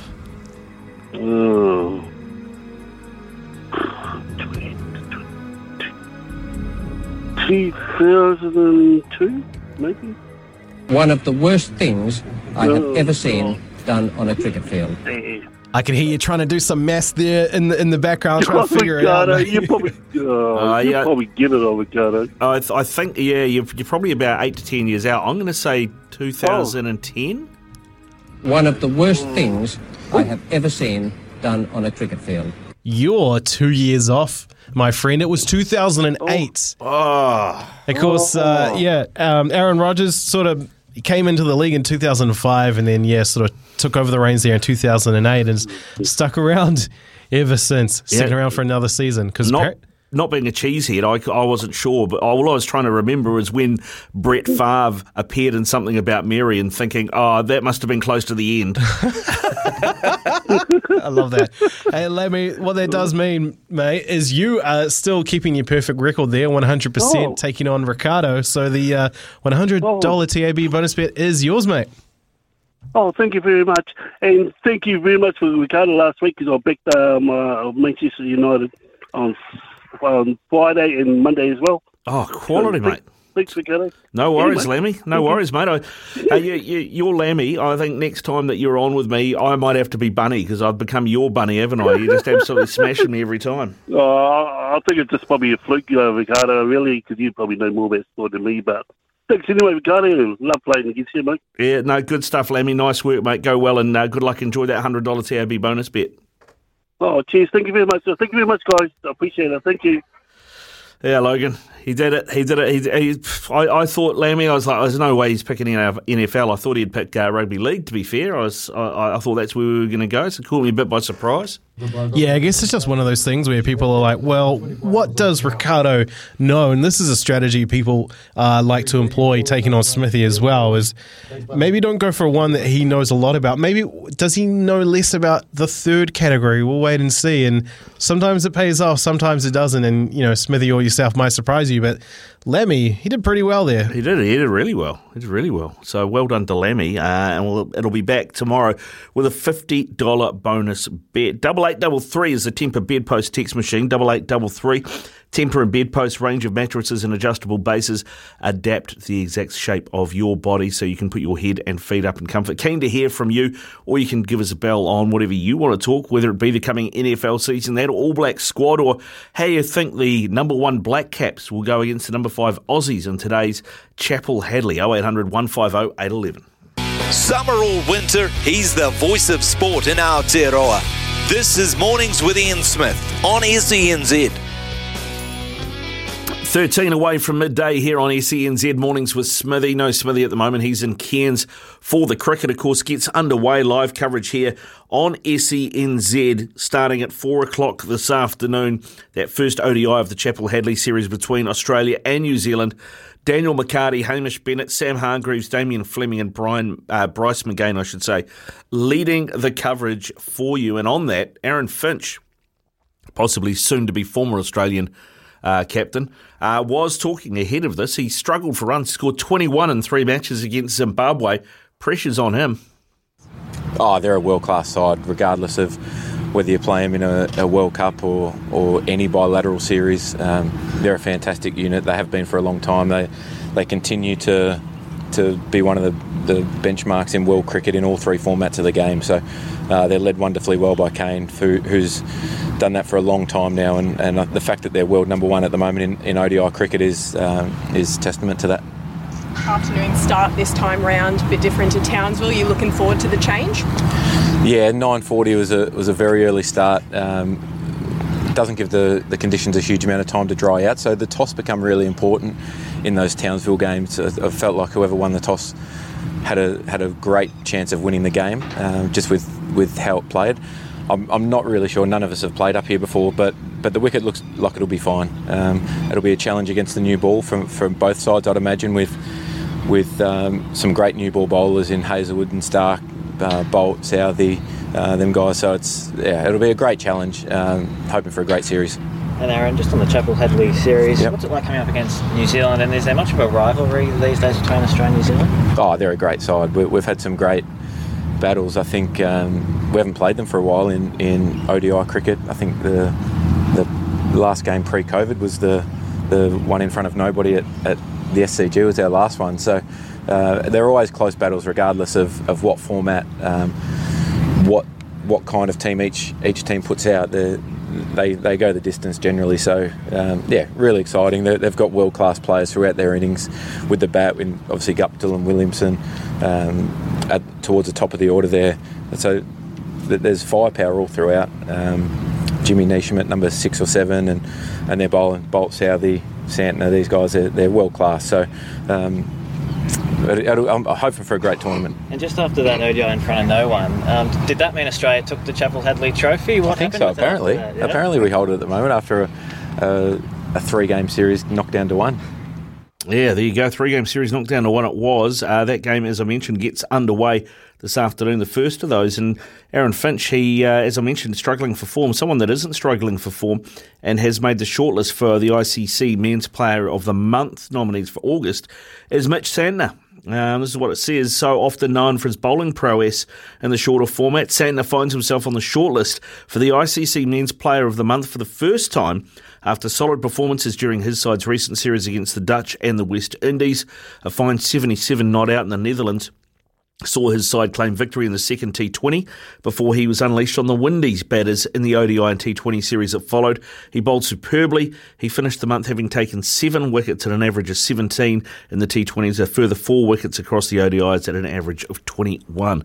Could Santner be the difference maker? We'll find out when Mark Stafford comes on. We're going to ask him ahead of his show shortly. But we were also talking, Aaron Finch, obviously we were talking about another Aussie earlier, Logan, and that was Will Power in the IndyCar, one of the great names in sport.